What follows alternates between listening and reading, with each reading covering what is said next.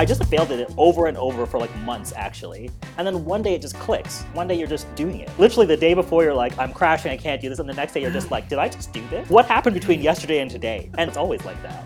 You're just gonna suck until you don't. Hey, I'm Carrie.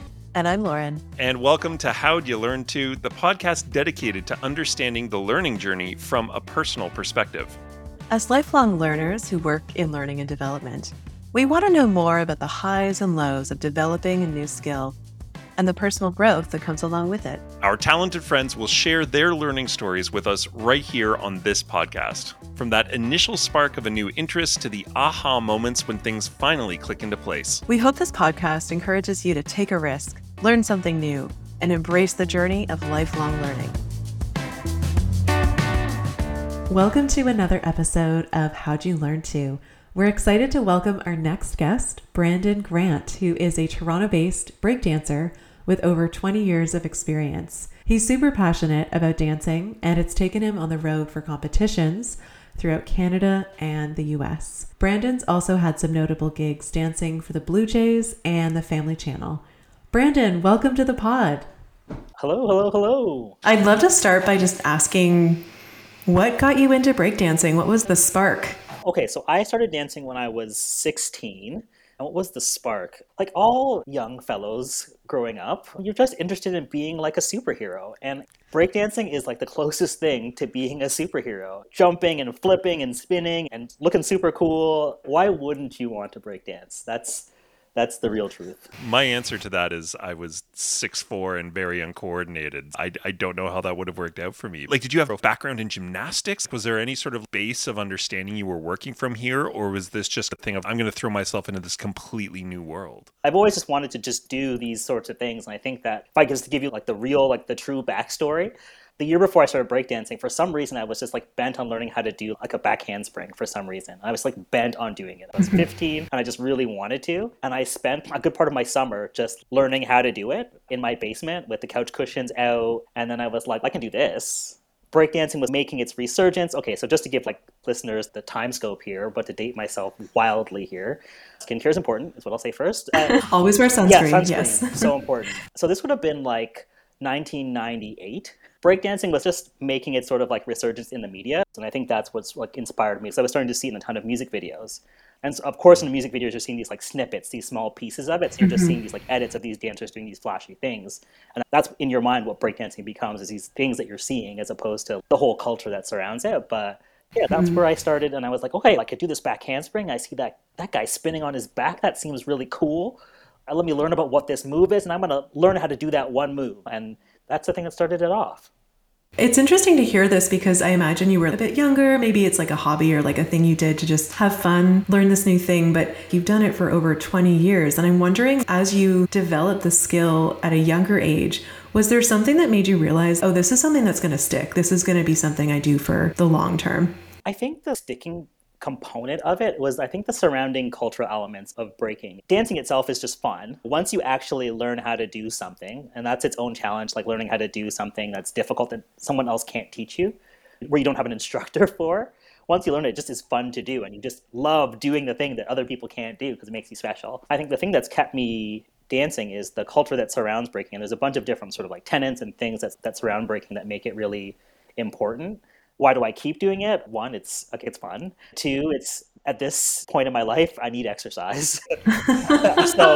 And don't we all? So it's great exercise. Because I've been doing it, it's just really hard to give up, actually. It's quite addicting. And the expression itself is very exciting. Whether you're competing or whether you're at an event or whether you're someplace with other dancers and the music is going and you're having a chance to express yourself, it really is hard to not want to do. Even if I'm in my apartment by myself and there's a song that comes on and I really like the song, I might find myself moving in a particular way. It's hard to just stop. I'm currently injured right now, and so that's the only reason I've actually stopped. I had an injury early last year, and so I'm in the midst of recovery. That's the only thing that's actually like stopped me from dancing. I just wanted to double click on something you mentioned, which is the fact that you got more into it as you became more a part of this community.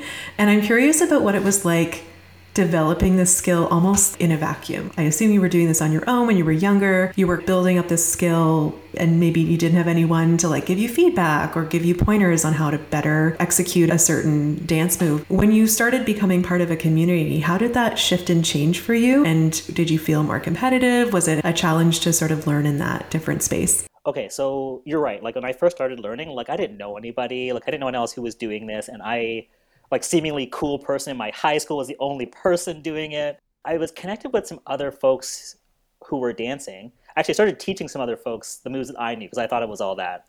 When you're 17 and you think you're the best breakdancer in your school, you think you're something special. So I started teaching some other folks, and they knew some other folks who were dancing, and they were like, well, you should meet these folks. They were like, can we invite them by the high school? It was a very like breakdancer thing to do, actually, which is like, oh, there's some people dancing. Let's go over there and see how good they are. What's interesting about that is it escalated my ability exponentially, because what you're seeing now is other people trying the same things that you're trying, and there's this comparison that happens. What can I do that you can't do? What can I pick up from you?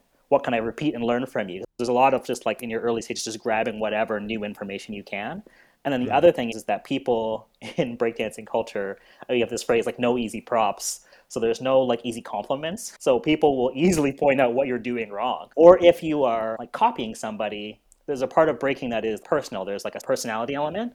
And if you are duplicating somebody's personal essence, somebody will be like, yo, you're biting. And that's the term. They called it biting. And that was when you tried to like take a bite or a chunk from somebody else.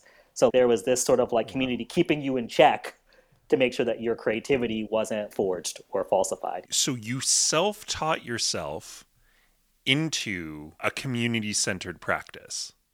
Yeah, otherwise it dies. I probably would have been like, okay, I've reached my peak here because I've either done whatever I think I can do, or I'm not getting the excitement that comes from the experience of dancing with other people.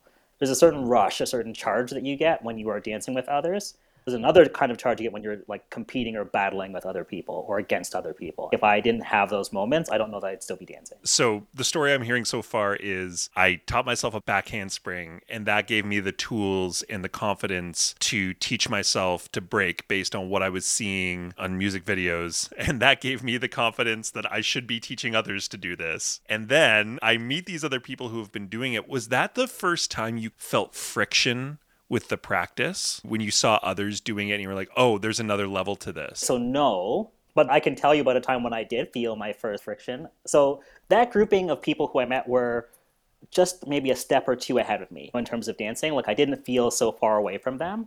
And some things I was better at than them, and they were better than me than some other things. So we weren't too far away. I think I had my first experience with this group. We went to a competition. At the time I was living like outside of Toronto. You know, I'm living with my parents in suburban like Ajax or whatever. So this is where I'm living. And we went to our first competition in Toronto, like in the city. We're going to our first competition. Very cool. So cool, you know? And I got there, and my most impressive move, it's a move called a windmill. And it's a very standard move that a lot of dancers can do. And so I'm thinking like, oh, I got my 2 or 3 moves. I'm the best. I show up to this thing and people are wild. Like they're crazy. Like I am too scared to get in to dance. And this is a competition. I'm not competing. I'm just there observing. So there's nothing at stake here except for my ego. This first competition, it was called Break and Enter. I was put on by an all-female dance group called Shebang Crew. I went to this event, scared out of my mind, seeing dancers who really were doing it. These are the dancers in the music videos I was watching. That's how good they were. They're competing and their confidence is at a level that is like dwarfing my own. And my confidence level is pretty high, or at the time was really high. And they have like completely like, there's like a cosmic pressure in the room, like, ooh. That's such a great phrase, a cosmic pressure. You know, like it's just crazy. Oh, I can't even move. That's what it felt like. And that was the first time I had been to an event and I was like, oh my God. And then I think I mustered up some energy, and near the end of the event, hop into a circle that might have had 2 or 3 people left behind to dance. They weren't I got impressed with your 0 props windmills? because I was terrible. Right. Obviously not, because people were doing moves that are at a way higher caliber, and that's a move that everyone can do there. Everyone's been through that struggle. Yeah, this is my coolest move. I'm so curious about that because people are clearly so much better. How did you push past that? Did you find support in your own community better, or was this like a personal motive, how you how you push past. So let's be clear, like I'm 17, right? I'm 17 or 18 here, right? I'm not really thinking about that per se. I'm more just, one, I'm enamored with what I'm seeing. That's where the pressure is coming from, is I'm seeing this amazing thing. And I'm used to seeing this sort of thing at this scale on videotape. And there's something very different about witnessing a spectacle in person versus videotape. And I feel like we experience that with bands a lot. Like maybe you hear a band recorded or you see a band on YouTube and then you go and watch the band and you're like, holy crap, they were incredible. Yep. So I was like enamored with what I was seeing. Again, the pressure was really intense. And I felt inspired after I left. I was like, I got to practice harder. They have shown me another level of this thing that I didn't know existed. I thought I was like near the height of the game there for what I knew in my small town world. And they expanded the view of what was possible. And I was like, oh man, I suck so bad. I got to go home and practice. I got to go home and practice and come back and handle this. You know what I mean? That was the vibe. I don't want to minimize that, though, because I've got stories, and I'm sure there are lots of people who have stories in their own life where at that stage where, 14, 15, 16, you have a lot of ego and it's spread so thin that it's fragile. A knock to that can actually demotivate you. It's like, I can't get there and I'm never going to get there, so I'm just going to go back to playing Super Nintendo or whatever it is, right? But like that opposite happened for you, where that actually lit a fire and said, no, I want to come back and be this, as opposed to this is clearly not for me. It just felt like opportunity, to be honest. I felt, man, I'm seeing more that I can do. I'm being inspired by what I'm seeing, not necessarily put down by what I'm seeing. And none of it seemed impossible for me. I was like, I've only been dancing for this period of time. Some of these people have been dancing for 10 years. Of course I can just do whatever I want. Again, when you're this age, you're like, of course I can do anything. Obviously. You really have the growth mindset. What do you mean? I think young people have that. I think that's just a thing that teenagers have. I think if I'd started this journey very differently or later, I think my development would be very different. You know what, Brandon? I hate to disagree with our guests, but I'm going to respectfully disagree with you. I know people who made the other decision when they were 15 and are like, if only I had. Like Uncle Rico and Napoleon Dynamite, I could throw a football over the mountains. You know what I mean? It's not something everybody has baked in. And I think that's a really inspirational part of your journey, especially if anybody who's listening, like you can say, no, I can do this and I'll only know if I try. I don't think that's everyone. I think that's something that's unique to a few people and specifically unique to you. So kudos for doing that. I'll take that. I'll also add, again, my ego was totally inflated. I was like, of course I can do this. Because like so many people say comparison is the thief of joy, compare themselves to others and like, well, I guess I'm just not going to get there. But you were like, I'm going to get there. I'm just going to work harder. And you did. I'm curious if you go back to that journey, you think about what that was like for you. What was the challenge to push yourself forward? Like, did you meet any failure moments where you felt like you couldn't move forward? With complex movement, like dynamic spinning movement, it's actually the nature of the dance or it's been my experience that you just start working really hard at something and you just fail at it immediately. You fail at it time and time again. A lot of these complex movements, you can't actually get. Nobody gets them on the first try. But when it happens, for somebody, you're just mad about it because it's very rare that happens. A friend of mine, he's that person where sometimes on the second try, he can just do something wildly difficult. He can't explain it. But like the nature of some of these movements, and with me first learning how to do windmill, for instance, like I just failed at it over and over for like months actually. And then one day it just clicks. One day you're just doing it. Literally the day before you're like, I'm crashing, I can't do this. And the next day you're just like, did I just do this? What happened between yesterday and today? And it's always like that. You're just gonna suck until you don't. It's not always this feeling of, oh, everything is just improving and I can just feel improvement along the way. It's just one day you can't and then the next day you can. And the only difference is that you just tried that day. We want the montage, right? We want the thing where it's like within 3 minutes, you go from, oh, I failed. Oh, I'm good. Oh, I'm really good. No, I'm expert. You want that Rocky montage where you're all of a sudden at the end, you're at the top of the staircase or whatever, feeling like a hero. You know what I mean? You were challenged before. For me, dancing wasn't like that. Like you just literally failing like painfully and not just like ego painfully, like physically painfully failing, bruises, like that sort of thing. So were your guideposts like moves? From that point on, you're like learning more, you're like, okay, I need to just add this move, add this tool to the box. Or were there other sort of like goalposts that you set for yourself to say, yes, I learned this thing. Yes, I'm improving. Yes, I know. For me, it was about moves. It was like, okay, I need to learn how to do this move now. Or it would be a variation on a move. Okay, like I have this move, but I could spice this move up if I did it like the entry was different, or if I did it in a particular way, or if I changed the shape of the move, or something like that. So there were these different variations. You have these goalposts, and I learned later, and I wouldn't say at the beginning, but I learned later that it's like a language, essentially. So learning the moves is like nominal. It's like learning a very large word. It's can you use that large word in a sentence that's powerful. It's the same thing with like words that are maybe not as impactful, but if you string together a bunch of words that are maybe easy to understand or very like normal, but if you do it in an impactful way, you're like, okay, I'm with you. So you're saying I don't have to be lugubrious? That's correct. That's accurate. That's fascinating to me, that idea of it being a language and not only learning the moves, but learning how to use the moves and when to use the moves. At first, I was on this like wild chase to learn as many moves as I could. And then I realized later, as I was starting to develop and understand the differences, and again, the culture of the dance is personality is very important, like your personal representation of the dance, interpretation of the dance. You start to figure out, it's more important for me to figure out what my movement is, and then I lay that on top of the foundational movement and make my own phrasing and sentences and things like that. I know as a drummer, the first thing every drummer wants to do is big, loud fills. How do I learn as many big, loud fills as I can? I wonder if every learning journey has that piece where you're like, oh, I was chasing the pieces, but now I realize I need to like order the pieces in a certain way and really understand them. I don't know if all learning journeys are similar, but there's something to this quantity chase, right? Totally. Like this, I want as much of something as I can, or the most dynamic version of something that I can have. And then is that really the most impactful thing? If we're talking about music for a moment, it's almost like someone who can just shred on a guitar, like just like killing it.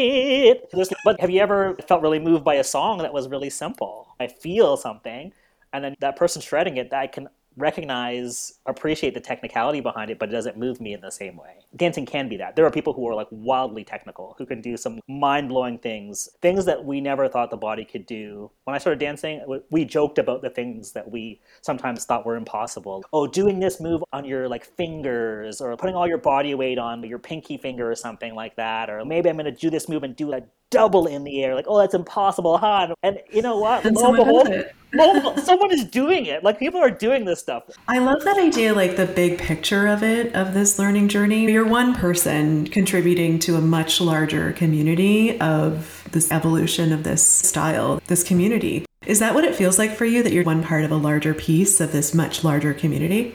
I feel like I'm part of a community for sure. So when I travel, I go looking for dancers. So if I'm going to be in a city center, I'm like, oh, let me go see if I can find the dancers. Does somebody know somebody? Is there an event going on that I can go to? I often pack my dancing gear when I go traveling, if I think there's a chance, even a small chance that I can get down. So the community exists, and it's awesome because even if I go to a place where I don't speak the same language as somebody else, we speak the same language, if you know what I'm saying, right? Which is really cool. So I feel like I'm part of that community. As far as contributing to it, I never really think about it that way. I'd love to figure out how to give more back to the community in a sense, but because I've taken so much, truthfully, I've learned so many things that I apply to my regular everyday life that isn't dancing. A lot of the tenets of what I've done in my breakdancing life have really influenced the way that I just live normally, which is probably the reason I can't stop dancing, because I don't see a separation between, like, it's going to sound dramatic, but I don't know if I see separation between not dancing and like living. The same tenets apply to me when I'm dancing as they do to my work life, as they do to my personal life, as they do everywhere else. So I'm always dancing.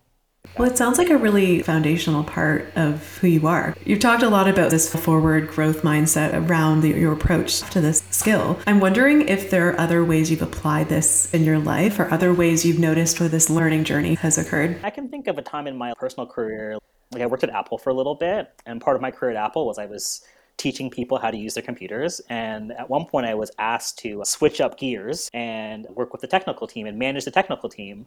And at the time, I had never fixed anything before. I had never repaired anything, but they were just like, we want you to apply your style of leadership here, over here, to this technical team. And I was like, okay, all right, I'm going to just try until I'm good and until I'm better at it than I am now. Which was funny because the technical team, they didn't quite respect me right away. I think they respected my effort. So I had to earn that from them. I had to earn their respect. But they knew right away. Yeah, there was no easy props there. Like, they were worse than dancers. They really didn't like me being there at first. What's great is when you are open about not knowing anything, then nobody can insult you. No one can put you down. Oh, Brandon, you don't know this? Of course I don't know this. I just started this job yesterday. I've never opened up a thing before. Let me see what's inside there. I don't know. And so you can just find some comfort in playing dumb always. When you lead that way, when you don't have to be the mental authority in the room, it's great. Until you are. Goodness, I love that so much. Brandon, thank you so much for sharing. This has been so educational, and I think there's so many solid learning principles in what you talked about and your approach to dance. I hope your injury feels better soon and you can get back to it, because obviously it's a very important part of your life. But thank you so much for being here with us today. You're welcome. I mean, I love talking dancing. Are we out of time? You sure you don't want to ask me any more questions? We'll do a part 2. And you can teach us some moves. It'll be Rocky 2. And then we'll have the learning journey Yes. ourselves. Okay, done and done to it. Thank you so much. This was such a pleasure to chat with you.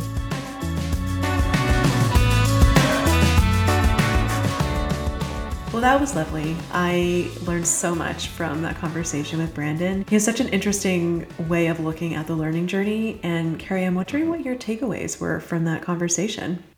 I think the one that really resonated for me is that idea of you jump into, whether it be breaking or almost anything else, you jump in where it's like, I'm going to learn as much as I can and I'm going to be able to do as much as I can. I'm going to collect all these different tools and I'm going to fill up my tool belt with them and then I'll use them all the time. And then mastery is achieved when you look at that tool belt you filled up and it's like, actually, I only need 2 of these. Mastery is achieved not when you can use every tool in your tool belt, but when you know which ones to use to maximum effect. That was, I think, my major takeaway. What about you? That's a great takeaway. And something I don't often think about within learning. The idea that like, oh yeah, I'm just going to give it 110% every time. And I'm just going to blow everyone out of the water. It's like, actually, the simplest approach is often the best. And understanding that is mastery. My takeaway was about Brandon's approach to comparison. So he talked a lot about how, especially in that first experience of going to that competition in Toronto and seeing all these other breakdancers, breakdancing circles around his windmills, for example. A sentence I never thought I'd say. Perhaps literally, I don't know. Yeah. He mentioned how obviously he was intimidated, but it motivated him, it compelled him to do even better. And I can imagine from my own experience, especially doing and learning more physical hobbies like rock climbing or CrossFit, I see other people and I get really intimidated. And you get in your head what I mentioned in the podcast, comparison is the thief of joy. You're robbed of the ability to learn more and move forward because you see someone else doing it better than you. And for Brandon, he had the total opposite perspective, which was, I'm seeing someone else do this.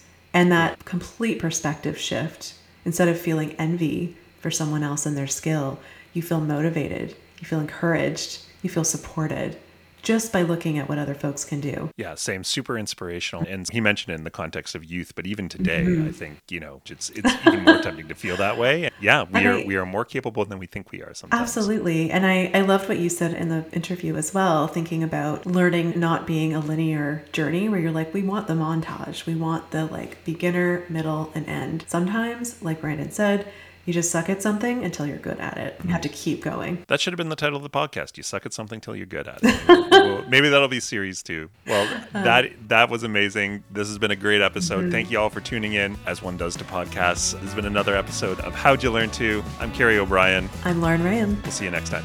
Ciao for now.